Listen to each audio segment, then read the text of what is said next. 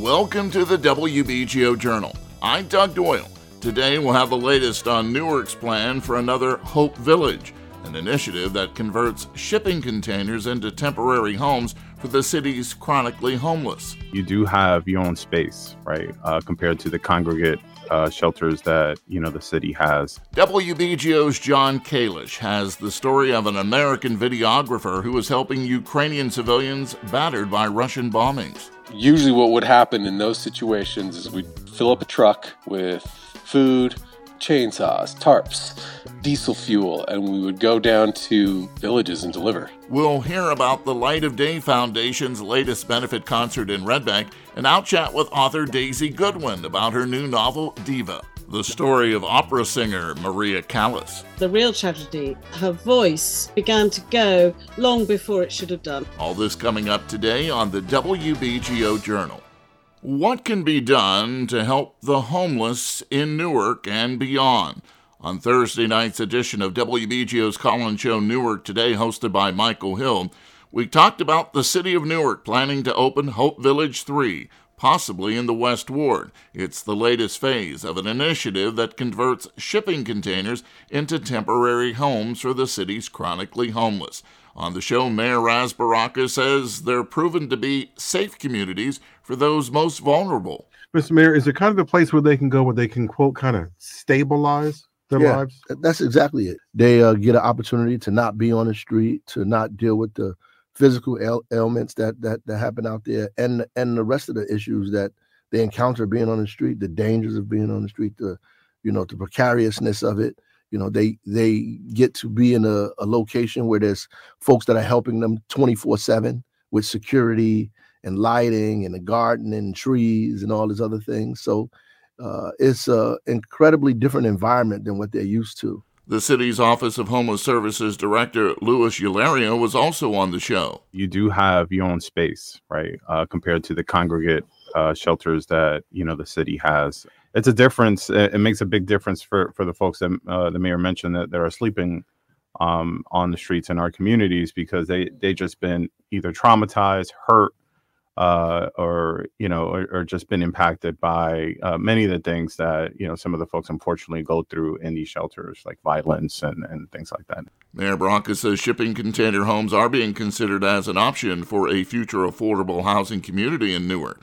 If you missed Newark Today, you can always find it streaming at WBGO.org. A video director for a major American rock band was so moved by the plight of civilians displaced by war in Ukraine that he went there to volunteer. During his time delivering survival supplies in a small village, he met a teenager whose home had been destroyed by Russian bombs. When the director came back to the U.S., he created a music video telling the story of the teen and his town. WBGO's Maria Callas picks up the story from there. The Utah-based video producer Ty Arnolds has worked with the band Imagine Dragons for a dozen years. Arnolds is 45, and he spent 3 months last winter volunteering in Ukraine. I'm getting middle age and I want to do something substantial. I do lots of music videos and I do lots of commercial work, and it's not helping the world exactly. And I felt like I have the time. I'm going to go down there. I'll go do it. Arnolds did media work in Ukraine, but he also did something far more dangerous. I would go with smaller humanitarian groups and deliver survival supplies to frontline, to recently liberated villages. Usually what would happen in those situations is we'd fill up a truck with food, chainsaws, tarps, diesel fuel, and we would go down to villages and deliver because they're in really bad shape, very, very bad shape. Working with a Ukrainian man named Igor, Arnold spent 3 days in the city of Bakhmut, while the Russian mercenary army known as the Wagner Group was trying to take the city. Arnold is a practitioner of the meditation technique known as mindfulness, in which you focus on being in the moment. In Bakhmut, he says, it came in handy as a way of coping with the terror of Russia's aerial bombardment. They took the city maybe 4 weeks after we were there. So it was just artillery fire coming in the entire time. It was like the most bizarre Zen experience because all you want to do is be present, to hear Where is that noise coming from? I'm still here. I'm still alive. It's like moment to moment. I'm still here. That was just so terrifying. At one point, he and Igor made a trip to a tiny village in the south of Ukraine called Novo Grigorivka, where they met a teenage boy named Sasha. The teenager had lived in a house with his single mom that had been destroyed by a Russian bomb. He's just walking around by himself. So I went up to him and I asked him, "Who are you? Where's your parents?" And I got a story. And I just started filming it. And that's kind of how I met him. The videographer filmed Sasha's bombed-out house and the ruined village. When he got back to the U.S., Arnold says, members of Imagine Dragons broached the idea of using the footage in a music video for their song Crushed, which is exactly what happened.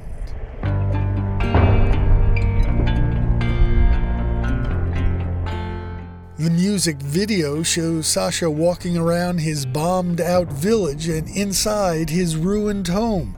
After it was released, offers were made to buy Sasha and his mother an apartment in a Ukrainian city, but then the video was screened at an event organized by United 24, an official Ukrainian organization that's raising charitable contributions for the war-torn country.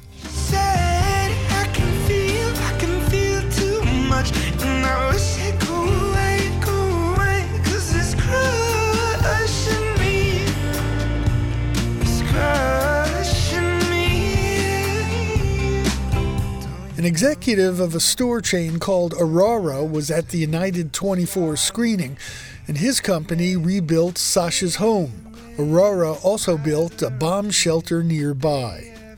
Sasha and his mother were transported to Warsaw, Poland last summer for an Imagine Dragons concert before 60,000 fans at a soccer stadium. During the concert, the band's lead singer, Dan Reynolds, mentioned the continuing war in Ukraine. There are people fighting for freedom, people fighting for their homes, people fighting for their country, people fighting for their town, their village. When Sasha was called up to the stage, he was greeted with thunderous applause.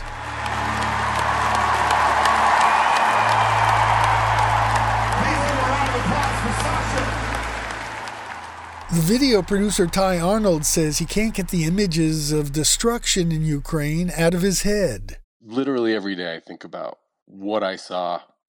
Here I am, I have heat, I have electricity, and all that stuff, and I know over there are villages that don't have any of that have been completely destroyed, and I feel some sort of responsibility for doing something about it.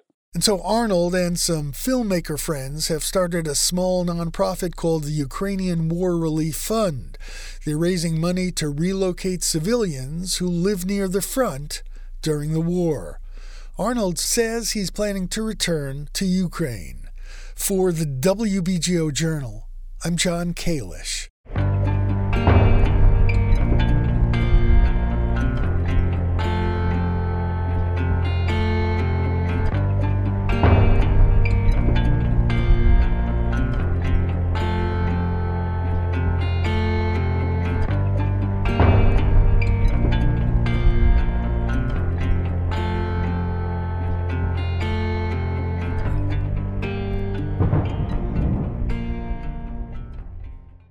The main event of the Light of Day Winterfest 2024 Bob's Birthday Bash takes place January 20th at the Count Basie Center's Hackensack Meridian Health Theater in Red Bank.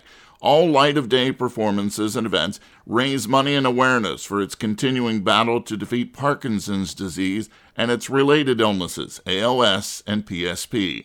The festival began as a one-day party to pick up the spirits of manager Bob Benjamin and has now turned into an internationally recognized tour, the most noted, the Jersey Shore events. The executive director of the Light of Day Foundation is the former trumpeter with Southside Johnny and the Asbury Jukes and longtime promoter Tony Palagrosi. We had no idea that it would turn into this, and it did so slowly, organically, very naturally. And thank God for our musician friends who have always been there for us. And as we say in our mission statement, we utilize the awesome power of music because music is in fact, an awesome power.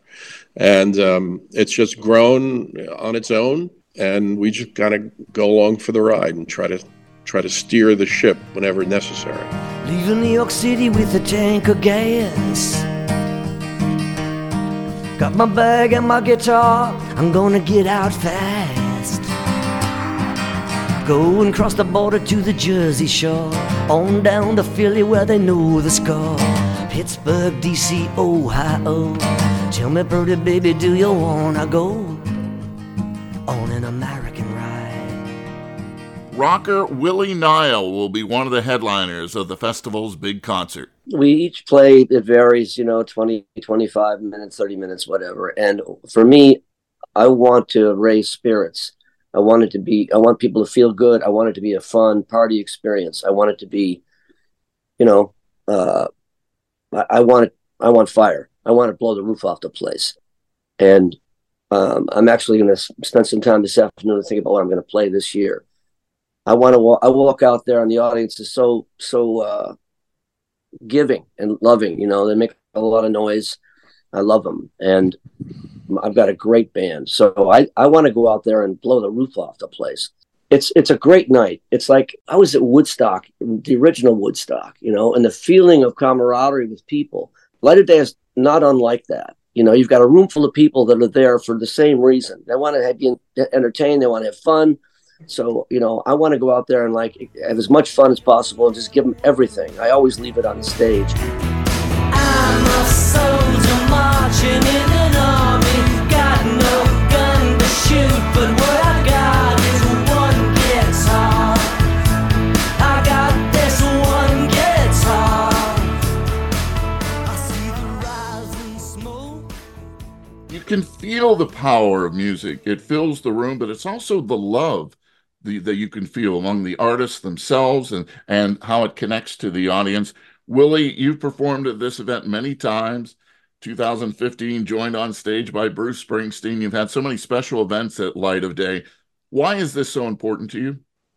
I've been to every single Light of Day show. When I went to the first party when Bob Benjamin called me, they're having a party at Stone Pony. And I've been to every one since, and a lot of the ones over in Europe. And what strikes me about it and draws me to it, besides the great nature of it, raising money, to defeat Parkinson's and related illnesses, ALS and PSP, the camaraderie of the musicians is so, everybody's giving. It's like we're raising our voices, playing our instruments for a common cause. It's meaningful. It's deep. Everybody can feel it. The audience feels it. There's a lot of love. All the people that come over from Europe, the people from, they come from a lot of different places, at least the Jersey Shore and the tri-state area one. It's beautiful to see, musicians band together. I love seeing everybody. It's so much fun. People play with each other. Music can be healing. It's a tough world out there. And I've told Tony this many times that at some point, when they find a cure for Parkinson's, it's going to be a mighty day on planet Earth. And then the very next, we'll have a major party that night, maybe a couple of nights. And then after that, we'll find something else to go after, because it's a really, what are you going to, how much food can you eat in a day? How much, we don't get rich doing this, but it's really enriching to our spirits. Everybody feels it and shares in the joy of banding together for such a good cause. Those who have watched Willie Nile perform know what a rocker he is. But probably my favorite quote about you comes from Little Steven, who we've had here on WBGO and as a listener and supporter of WBGO. Willie's so good, I can't believe he's not from New Jersey. I love that quote. You're from Buffalo, New York, but man, everybody loves you here in the Garden State, Willie. I'm so lucky. I remember asking him, I forget how that came about. I think I asked him some album years ago, maybe it was Streets of New York. I asked him if he'd give me a quote for the album. And right away, boom, I get this quote back. He's so good, he's not from New Jersey. I just had to laugh. It's so Little Steven. He's so cool. I love him dearly, and it's just, it speaks to the brotherhood of musicians. My father, who's now 106 years old and still doing great, still goes to church every day. Who goes to church every day? He goes, he's 106. No medication, doesn't take any medication. You know, he's just like knocking on wood. You know, he's wobbly when he walks. Other than that, and his father was a band leader for 30 years in vaudeville, and sometimes he'd often bring the musicians home late at night, midnight. You know, and my father often talked about the camaraderie of musicians, and it's around Bob Benjamin. You know, those of us who know and love Bob, you know, who we've seen him suffer through this. You know, I mean, I love the guy. We all do. You know, and he's just fought so hard against this just terrible disease. Tony, now that we've warmed everybody up to why this is so important, how can they get involved as far as getting tickets and information? Well, first, I just want to say the reason we do this is because there are over 1 million people that suffer from Parkinson's, ALS, and PSP. Every year, more than 100,000 people are diagnosed with one of these diseases. It affects not only the person who's diagnosed, but their friends, their families. And 2 of these diseases, ALS and PSP, are absolutely fatal. Parkinson's, even though it's not necessarily fatal, it is not the way you want to live. And my mother died from the effects of PSP, so I saw it firsthand. We have members of our board who have lived with it and seen it firsthand. Bob Benjamin, the heart and soul of our organization, the reason that Willie and I are here talking to you. We see him deal with it bravely, with strength and character on a daily basis. But his life isn't getting better. So, you know, that's why we do it. We do it so that someday we have the party that Willie's talking about, that I dream about. And I would have hoped it would have happened 23 years ago, but it hasn't. So that's why we're still here. You know, we're soldiers in an army marching to defeat Parkinson's, ALS, and PSP. Now, if you want to go to the shows, which is the beauty of how we raise money and raise awareness, you go to lightofday.org. That's lightofday.org. You can see my entire interview with Tony Palagrossi and Willie Nile on the WBGO Facebook page.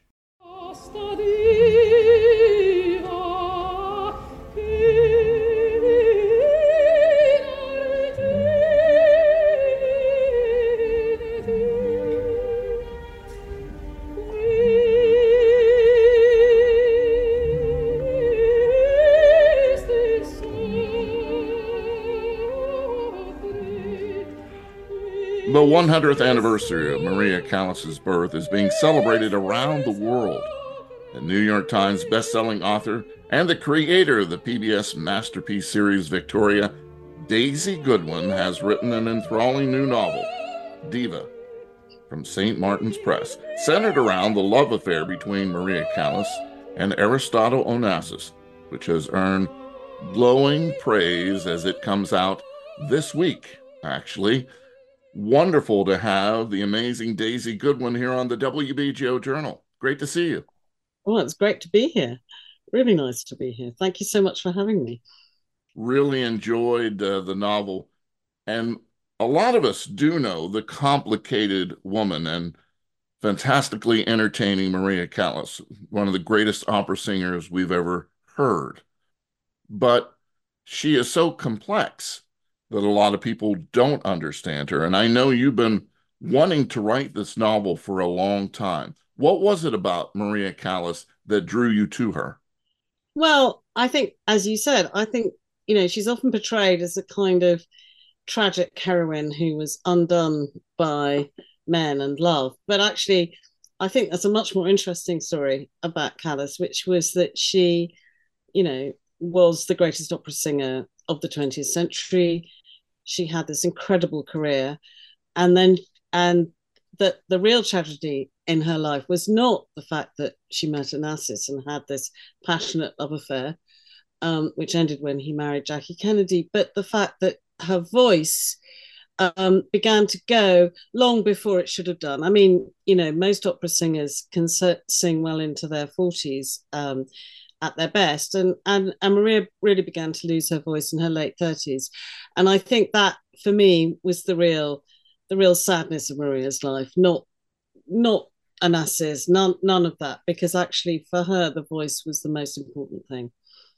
And in your novel, Diva, you mentioned several times her encounters that people kind of warned her about not only getting involved with a man like Onassis, but that the voice doesn't last forever and you need to take care of it. So you really wanted to point that out, that there were opportunities for her to maybe take a different path as well, right?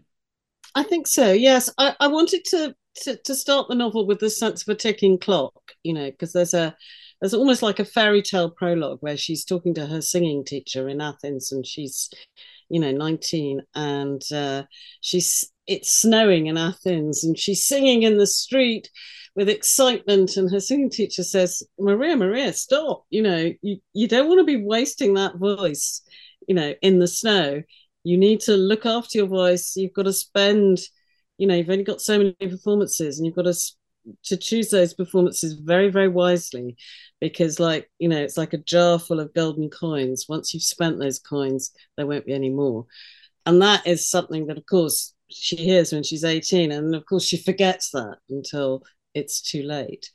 And with Onassis, I think, you know, I suppose it's like a Greek tragedy, isn't it? They're always told, don't do this, you know, you're going to marry your mother and kill your father. And they go, no, I'm not, you know. And then lo and behold, they marry their mother and kill their father. And I think it's the same with Maria. She doesn't look after her voice, and she falls in love with a man who is, you know, her match in many ways, but who is congenitally unfaithful and will always move on to another thing. Your novel is full of details. You're such a wonderful writer. And when you take us through, you know, the conversations that they had. Now, this is a novel. I know you've taken some, you know, some liberties, but you really feel like you're on the yacht Christina, you know, when you're following through this, from eating caviar to whatever it may be, and the tension and the kind of first kind of glances at each other that Onassis and the diva have. I'd like you to read an excerpt, if you would, for us on page 78 in my version of the Diva, to give us a sense of not only how wonderful you write, but what she was really like, as far as she was a very strong woman, and you were not going to tell her anything either about how she should act or sing. No, quite right. Onassis turned to Meneghini and said in serviceable Italian, please do help yourself, Signor Meneghini, and don't be shy. Take as much as you want. Meneghini took a great spoonful on his plate, and Maria couldn't help noticing a few eggs falling onto the lapel of his jacket. Elsa clapped her hands for attention. I want to ask you all a question that Noel put to me last night. Elsa, he said. She put on a theatrical English, Noel cowed voice. Elsa, what is the secret of your success? And I said, well, Noel, I have never given any woman cause to be jealous. She paused and got her laugh. Then she turned her gaze to Maria. And what is the secret to the great diva's success? I wonder. Maria lifted her chin. Hard work, plenty of it, and high standards. I don't let anything obstruct my pursuit of excellence. You sound like a general, said Onassis, licking the caviar from his lips. Maria looked directly at him. Great art is domination.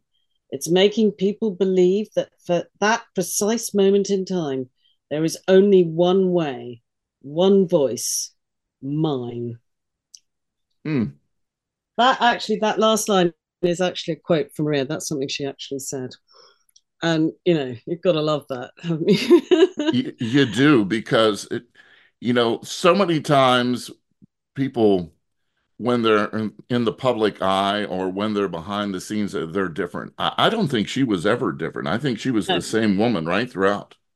absolutely. You put your absolutely put your finger on it. She was always the same. I think she was authentic in a way that so many people aren't. You know, there's kind of their public persona and their private persona. But I think Maria was Maria through and through.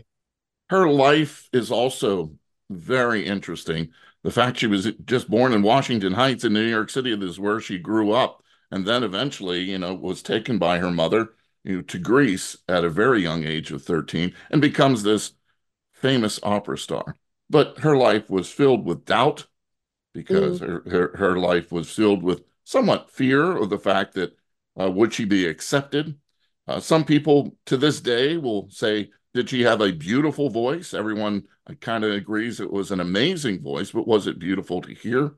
Your thoughts on all her struggles with her weight, with not feeling that everyone will accept her. How did that turn her into the diva? Well, I think she realized, I think she wasn't always, I think she was a kind of a normal teenager. And then when she first got to America and first started singing and then came to Italy, she put on a lot of weight. She ate a lot of pasta and she put on a lot of weight. And so when she first started singing at La Scala, she was a large woman. And I think when she got cast as La Traviata, the consumptive heroine of Verdi's opera, a woman who is literally wasting away, I think she thought, I want to give the best performance I can do. And I'm not sure I can do that if I'm 220 pounds. So she went on a very strict diet. I think she ate a lot of steak tartare. And she lost a lot of weight. She lost about 60 pounds.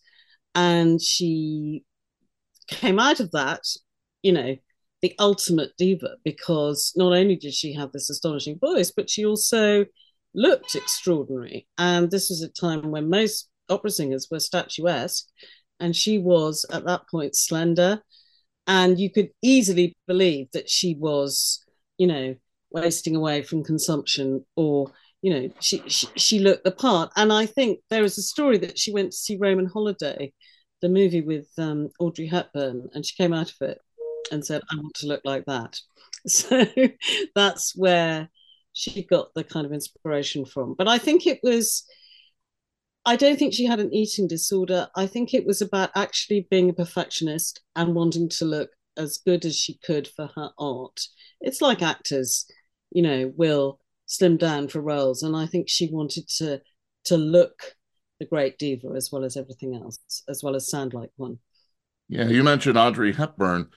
I was surprised in reading your novel that Mm-hmm. Aristotle Onassis was able to get her to cut her hair, because this doesn't seem like a woman that would do anything that she really didn't want to do, but she really did want to please him. She wanted to please him, and that's why I wanted to show that this is the lengths to which she'll go to for him. That she wanted to stop being the imperious diva, stop being the woman in control of the stage, and be, the woman who buckles, does what her man tells her to, And I think he also made it sound, he said, you look like a Greek grandmother. Well, then, that's a bit of an insult, I think, if you're if you're not a Greek grandmother. I mean, nothing wrong with looking like that. But so I think and and it's interesting, when Onassis left her, she grew her hair again. So it didn't last long. When we think of the famous operas that she was involved in, best known for Norma and Tosca, did you go back and listen to those before writing this novel just to get a feel of that energy? Because when you talk about the operas, it sounds like you were in the opera houses yourself listening as she was performing, because it is so descriptive, and you get, that's the wonderful thing about the way you write and why you're a best-selling author, is that we can taste, we can smell, we can feel everything that's going on with the characters. Oh, that's so kind of you to say so. I certainly, not only did I listen to the operas before I started writing, I listened to them while I was writing. So, I mean, I had a great soundtrack. I was very, very involved in the music. And I really wanted the reader to feel that they, that they were there in the opera house, that they were sort of really experiencing it, because I think that's the most important thing about Callas, is to get the sense of her as a performer. What a pleasure to have you on the show. Thanks so much. Thank you so much for having me. You were a great interview, and I'm so pleased I've converted you to opera. That's fantastic. Thanks for listening to the WBGO Journal. I'm Doug Doyle. Join us next Saturday morning at 5:30 for another edition of the award-winning WBGO Journal. In the meantime, stay tuned to the world's greatest jazz and blues station, WBGO, and WBGO.org.